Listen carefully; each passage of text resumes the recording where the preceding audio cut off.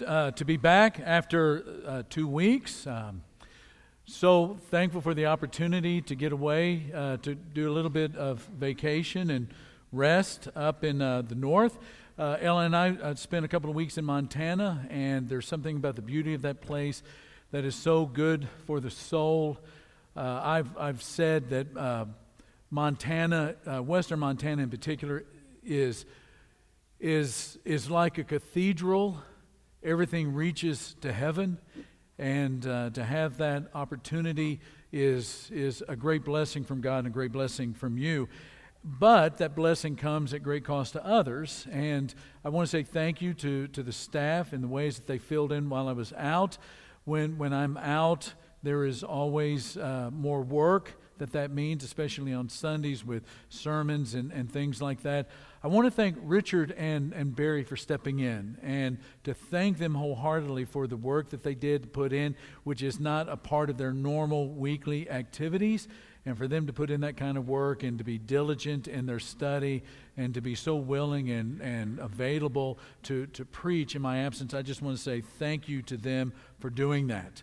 And it's great. The staff that we have here is just an incredible blessing. The cohesiveness, the friendships that we have forged over the decades is really, really great. I'm thankful for all of them. I would invite you to, we're now at that part of the assembly, as you can tell, where we're going to open up God's Word and we're going to think about what God is saying to us for our lives today, on this date, in this era, on this planet, and how to bring blessing, the knowledge of God, to it. And so inside of your bulletin there is an insert on the back side's the MPG. The MPG stands for Memorize and to Pray and to Glorify. It's about taking the sermon further down the road. And we want the Word of God not to just be something that we think about and it touch our lives on Sunday. We want the Word of God to touch our lives every day. And I would ask that you get this out, take it home, and there's going to be a scripture for you to memorize this week. There's going to be a specific prayer that I'm going to challenge you to pray. And then there are some very practical things to do each day this week that's going to be in the Glorify section. And then when you turn it over, you can see we're going to begin a new sermon series today that I'm calling Undeniable. There is something beautiful about the life of a disciple of Jesus of Nazareth that is undeniable. And what we're going to be thinking about today is how when we have these encounters with people at varying degrees of effectiveness and impact and consciousness, there should be a way that we impact people's lives that we are somewhat unforgettable to them in terms of the blessing and the stark contrast in terms of love and beauty and gentleness and kindness and peace with what we typically see in the world. And I want to begin by taking us back to the end of the Gospels. At the end of the Gospels, as you know, we read about the death, the burial, and the resurrection of Jesus. Jesus is crucified on the cross. For 3 days, he is buried in the tomb. On the third day, which is the first day of the week, he is resurrected to newness of life. The resurrection means not that Jesus hit death and bounced back, but that he went through death to the other side, and everything is going to be different because of that. And after the resurrection, Jesus spends time with his disciples, which leads us chronologically to the next book in the New Testament, which is Acts, written by Luke. And in Acts, it begins with the ascension of Jesus. And the church begins 50 days after the resurrection, 10 days after the ascension. The church begins on Pentecost in Jerusalem. And by the end of Acts, so you have the church beginning in Jerusalem at the beginning of Acts. At the end of Acts, you have Paul the apostle getting to Rome, and he knows that before he gets there, the gospel has gotten there. And there are these little house churches that are spread throughout all of Rome. And those that study these things, the historians and the biblical scholars, tell us that Rome is not where it stopped. The gospel and the church spread to the entire world. And by the end of the 3rd century, the scholars tell us, the academics tell us, the gospel has spread through the entire world. The world, in other words, has basically become Christian. Now, out of those first three periods, first 3 centuries, there are a lot of description of the Christians that come out. I've read many of them to you over the years. I'm going to read one to you that is addressed to a fellow by the name of Diognetus, and it's a description in the middle of the 2nd century of what disciples of Jesus looked like in the Roman Empire. And it begins with these words, and I quote, "They exist in the flesh, but they do not live by the flesh. They pass their days on earth, but they are citizens of heaven. They obey the prescribed laws, all the while surpassing the laws by their lives. They love all men, but are persecuted by all. They are unknown and condemned. They are put to death and restored to life. They are poor, yet they make many rich. They lack everything, yet they overflow in everything. They are dishonored, and yet in their very dishonor they are glorified. They are spoken ill of, and yet are justified. They are reviled, but blessed. They are insulted, and repay the insult with honor. They do good, yet are punished as evildoers. When punished, they rejoice as if raised from the dead. They are assailed by the Jews as barbarians. They are persecuted by the Greeks, yet those who hate them are unable to give any reason for their hatred." End of quote. So what I just read to you is a description from, roughly 18 centuries ago of what Christians were seen as in the 2nd and 3rd century A.D.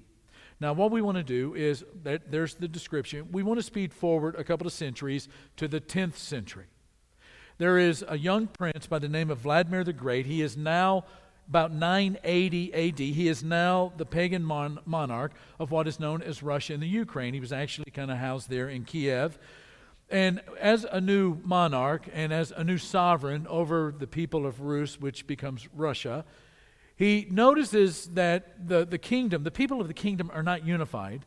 And in his mind, about 988, he's thinking, I need to send some envoys out to the surrounding countries, surrounding kingdoms, and have them experience the religions of those realms in order for us in Russia to find a religion that will unify all people.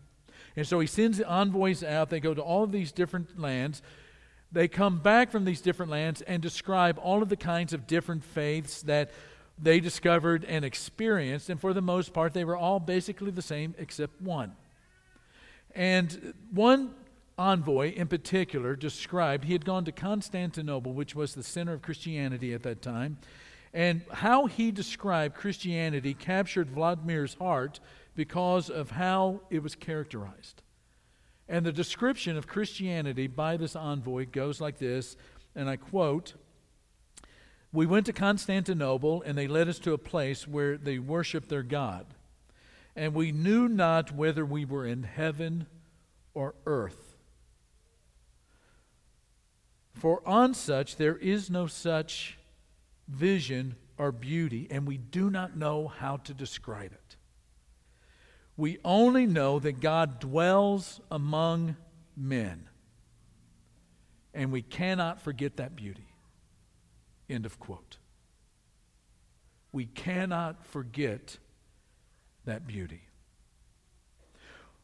Vladimir the Great adopts Christianity as the new religion, the new faith for the Russian people. And the reason for that is this. It was not so much the arguments, but the aesthetics. It was not so much the arguments, but the aesthetics, the beauty of the Christian faith. The beauty of the Christian faith as it is translated into behavior and life and words and relationships that captured his heart. It was the undeniableness of beauty. You know, I don't claim to be a scholar, but I am extremely appreciative of all of the apologetics that I have read over 40 plus years, the books on ethics and the great contributions that the biblical scholarship have made to my own understanding of the Bible, and even more importantly to my faith in God.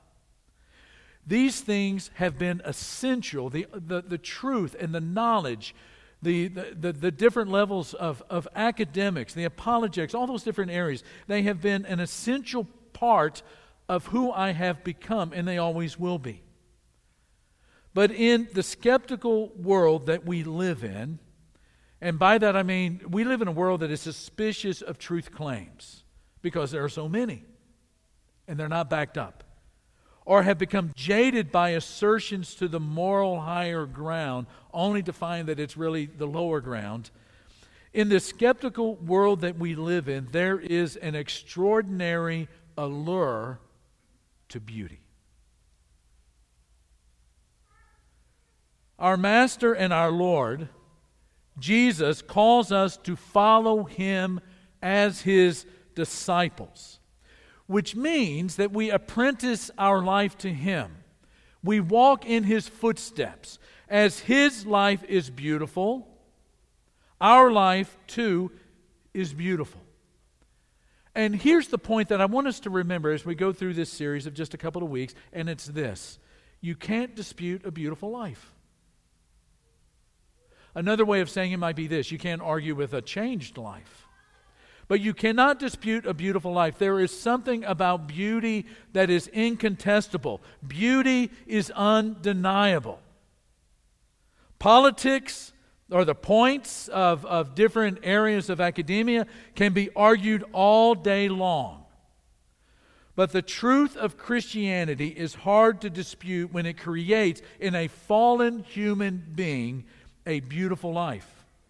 A life that is characterized by love and gentleness and peace and patience and reconciliation and forgiveness and generosity. The truth of Christianity is hard to dispute when it becomes translated into a way of living. It's hard to deny it. That beautiful life is obvious. That kind of beauty is incontestable.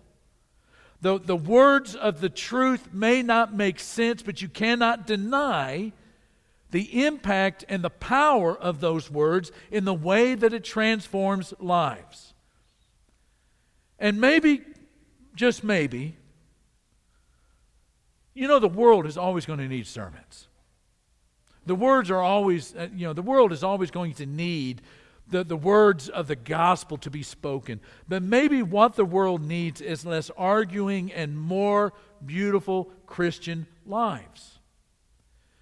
Which brings us to the passage this morning. At the beginning of the Sermon on the Mount, the version that we find in Matthew chapter 5, 6, and 7, in that Jesus is describing His disciples, the people that have, again, apprenticed their lives to Him, that are following in His footsteps, that are living as He lived. He describes them as salt and light. Now, He's going to use different metaphors, but in this particular passage, He says that you and I are like salt and we are like light.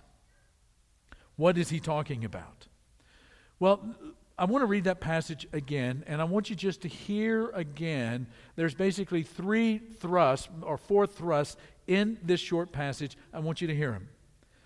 You are the salt of the earth. You are the salt of the earth. But if salt has become tasteless, how can it be made salty again? It is no longer good for anything except to be thrown out and trampled underfoot by men. There's 2. You are the light of the world. 3. A city set on a hill cannot be hidden, nor does anyone light a lamp and put it under a basket, but on a lampstand, and it gives light to all who are in the house. And then number 4.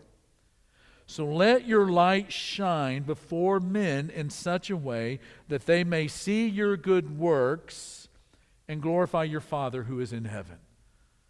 It's kind of in that last sentence, that 4th part there, that we find one of the greatest challenges that you and I are ever going to meet. I mean, if we live as salt and light, that means doing our good deeds in such a way, living our lives in front of people in such a way that when these good deeds are seen, we don't get the thanks. We are so freed from guilt and greed and fear that we can do these good deeds where we don't get the thanks and God gets the glory. Now again, in this passage, Jesus is saying this is what characterizes your life. You look like salt and you look like light. You're salt and you're light. The compliment, salt of the earth, comes from this passage. We use it all the time. In fact, I used it several times this last week talking about people being the salt of the earth. We don't really think too much about salt. In fact, we pretty much take salt for granted.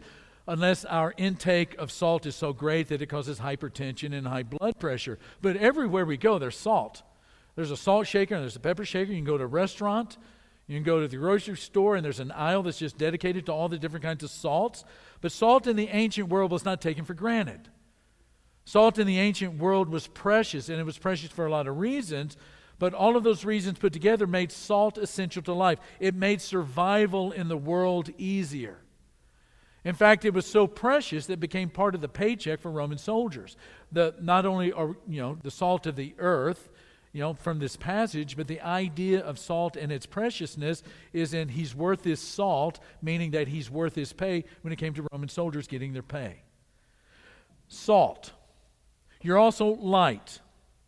In our world, light is something that we take for granted. I walk into my house and I say, Alexa, turn on the living room lights, and there's light. I say, Alexa, turn on the office light, and there's light. I don't even have to flip a switch these days. But in the ancient world, there was not that. Light was not something that we take for granted. I mean, think about all of the places in this world that you go to and you take light for granted. This building, your office, the car, the streets, homes, businesses, downtown. Light is something that we take for granted, but not so in the ancient world. A single light made a huge difference at night. When you saw a light at night, you know what it meant? It meant that there's people there and there's safety. And in the complete darkness, no street lights, there's no way to navigate in the dark except by the moon and the stars. A light, like a light that's a city set on a hill, was something that you could navigate by. And it was something that brought you to people, and it brought you to safety. So what does Jesus mean when he begins to reference your life and my life as these two things? As his disciples, we are salt and light. Well, one thing he's going to mean is this: salt and light have undeniable characters. Salt and light have undeniable characters. Nothing tastes like salt. You can close your eyes, put something in your mouth, and you know immediately if it's salty. It's that powerful. It's that influential that your taste buds immediately know and recognize something as salty. I mean, nobody goes to the fridge and pours a glass of cold milk and gulps it down and then spits it out because it's salty. You know it when you taste it. And Jesus goes on to say, and this is a bit frightening, Jesus goes on to say that if you lose that undeniable characteristic of salt as a disciple of his, it is no longer salt. It's no longer good for anything. In fact, it has become useless. By the same token, you can be in a room that is completely dark where you can't even see your hand in front of your face. I remember back in my college years in Abilene, we had gone into a place with a flashlight, and we had gotten to a place where we turned off those flashlights, could not literally, the darkness was palpable. It felt like a weight on top of you. It was so dark. There was absolutely no light in that place. In fact, I literally put my hands in front of my face and could not see them. And then somebody counted to 3 and the flashlights came back on. And immediately we could see that light. Light in the darkness is unquestionably obvious. And so salt and light have undeniable characters. I mean, you know them. They are different. They're obvious. And then the second thing, living as salt and light in a certain way brings glory to God. Being salt and light is more than just philosophical. It's more than a way of thinking about your life. It is a way of living. It is a lifestyle of doing good. It is the lifestyle of doing good just like Jesus. You'll remember when Peter in Acts chapter 10 is describing the life of Jesus, he says in verse 38, you know of Jesus of Nazareth, how God anointed him with the Holy Spirit and with power. And out of all of the things that Peter, knowing Jesus personally and having spent those years of ministry with him, out of all of the things that he could have said about Jesus, Peter says this as one of those things, and how he went about doing good. Jesus says in Matthew chapter 5, verse 16, that you're light. And what that means is that when you let your light shine before men, they see something. They should see good works, and they should see good works that, again, do not lead to you getting the thanks, but to glorifying God with their lives. In other words, as salt and light, we live as sermons. Well, what is a sermon? Well, a sermon is always saying something about God, right? A sermon is always saying something about God, describing God, illuminating God, manifesting God, revealing God. It points to God. And how you live, Jesus is saying, in His kingdom as His disciple is going to say something to other humans about God. Your life as salt and light, that beauty is going to point to God. And through the rest of that chapter, beginning with a section on anger, Jesus begins to describe to those people that are listening to Him in the Sermon on the Mount what it means to live as salt and light, His disciples. And we don't have enough time to go over them this morning, but in the 5th chapter there are two that I want to just bring to the forefront of our thinking. The first one is this: if you want to live the beauty of salt and light as a disciple of Jesus, you choose reconciliation, not violence. That is the life of Jesus. Choose reconciliation, not violence. He says in verse 21, "You have heard that the ancients were told, 'You shall not commit murder,' and whoever commits murder shall be liable to the court. But I say to you that everyone who is angry with his brother shall be guilty before the court, and whoever says to his brother, 'You good for nothing,' shall be guilty before the Supreme Court, and whoever says, 'You fool,' shall be guilty enough to go into the fiery hell." And then a couple of verses later he says, "Do not resist an evil person, but whoever slaps you on the right cheek, turn the other to him also." Friends, there is nothing that stands out in our world more than a people who have renounced violence as a way of getting things done. Living as salt and living as light is more, in the mind and the teachings of Jesus and in the kingdom of God, it is more than technically not committing murder according to Jesus. Living as salt and light is renouncing meanness and renouncing hostility as a response in order for reconciliation to have a chance. The one who created the world and the one who is the Lord over it did not call 10,000 angels to destroy His enemies because He was choosing to reconcile. He chose to love the world that rejected Him. He chose to love the disciples that had forsaken Him. He chose to love the enemies who crucified Him. And He forgave them all. Even the ones that were driving the spikes into His feet and into His hands. He forgave them all, and then He died. And 3 days later, the violence of that moment is completely undone by the resurrection.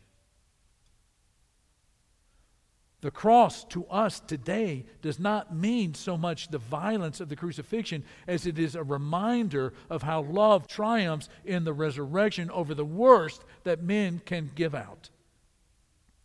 Love and forgiveness triumphed over the ugliness and the meanness of violence in order for us to be reconciled to God. And then a second one a little bit later down the road, and this will be verse 43 through 48, is that we are to bless both friends and enemies. Blessing friends is an easy thing to do, and it's something that we do all the time. It's something that's sort of expected. We don't even have to think about it. If you're my friend, my family, you're my ally, I'm going to bless you. We're good. We're going to be connected to each other. But blessing enemies, proactively, those that wish to do us harm, to proactively bless them, that is one of the hardest things to do. To not fight slander with slander. To not fight gossip with gossip. To not fight road rage with road rage is what Jesus calls us to do in order to live as salt and light, those undeniable, beautiful characteristics of the kingdom of God in front of the watching eyes of the world. And so he says, you shall love your neighbor. This is what you've heard. You shall love your neighbor and hate your enemy. But I say to you, love your enemies and pray for those that persecute you. When's the last time you prayed for somebody that you know wishes you harm? And it wasn't the prayer of, God, break their teeth. Love your enemies and pray for those who persecute you, so that you may be sons of your Father who is in heaven.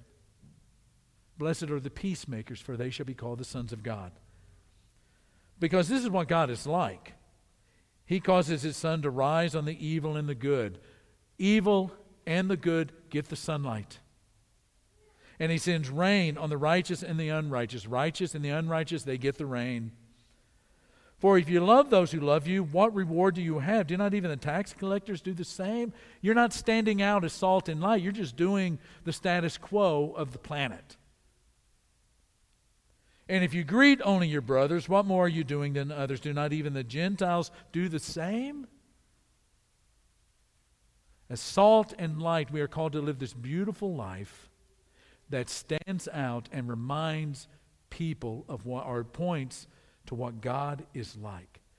And he says, therefore, you are to be teleos, mature, complete, perfect, put together, beautiful, as your heavenly Father is perfect and beautiful and put together.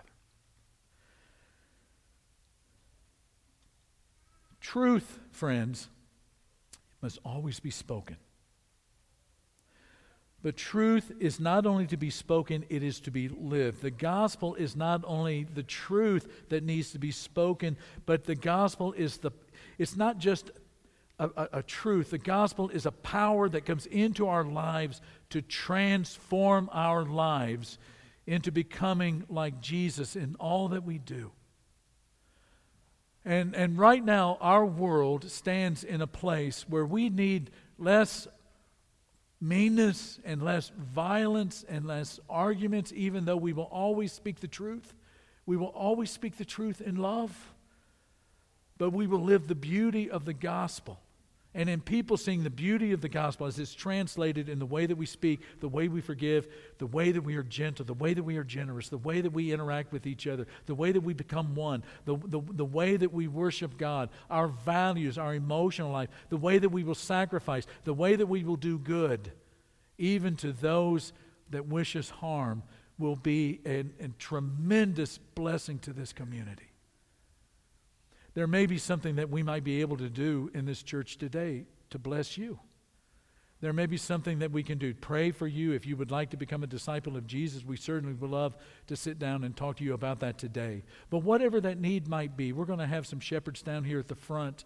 Whatever those needs might be, we want you to come forward at the singing of this next song to let those needs be known. And for the rest of us, let us stand now, and that's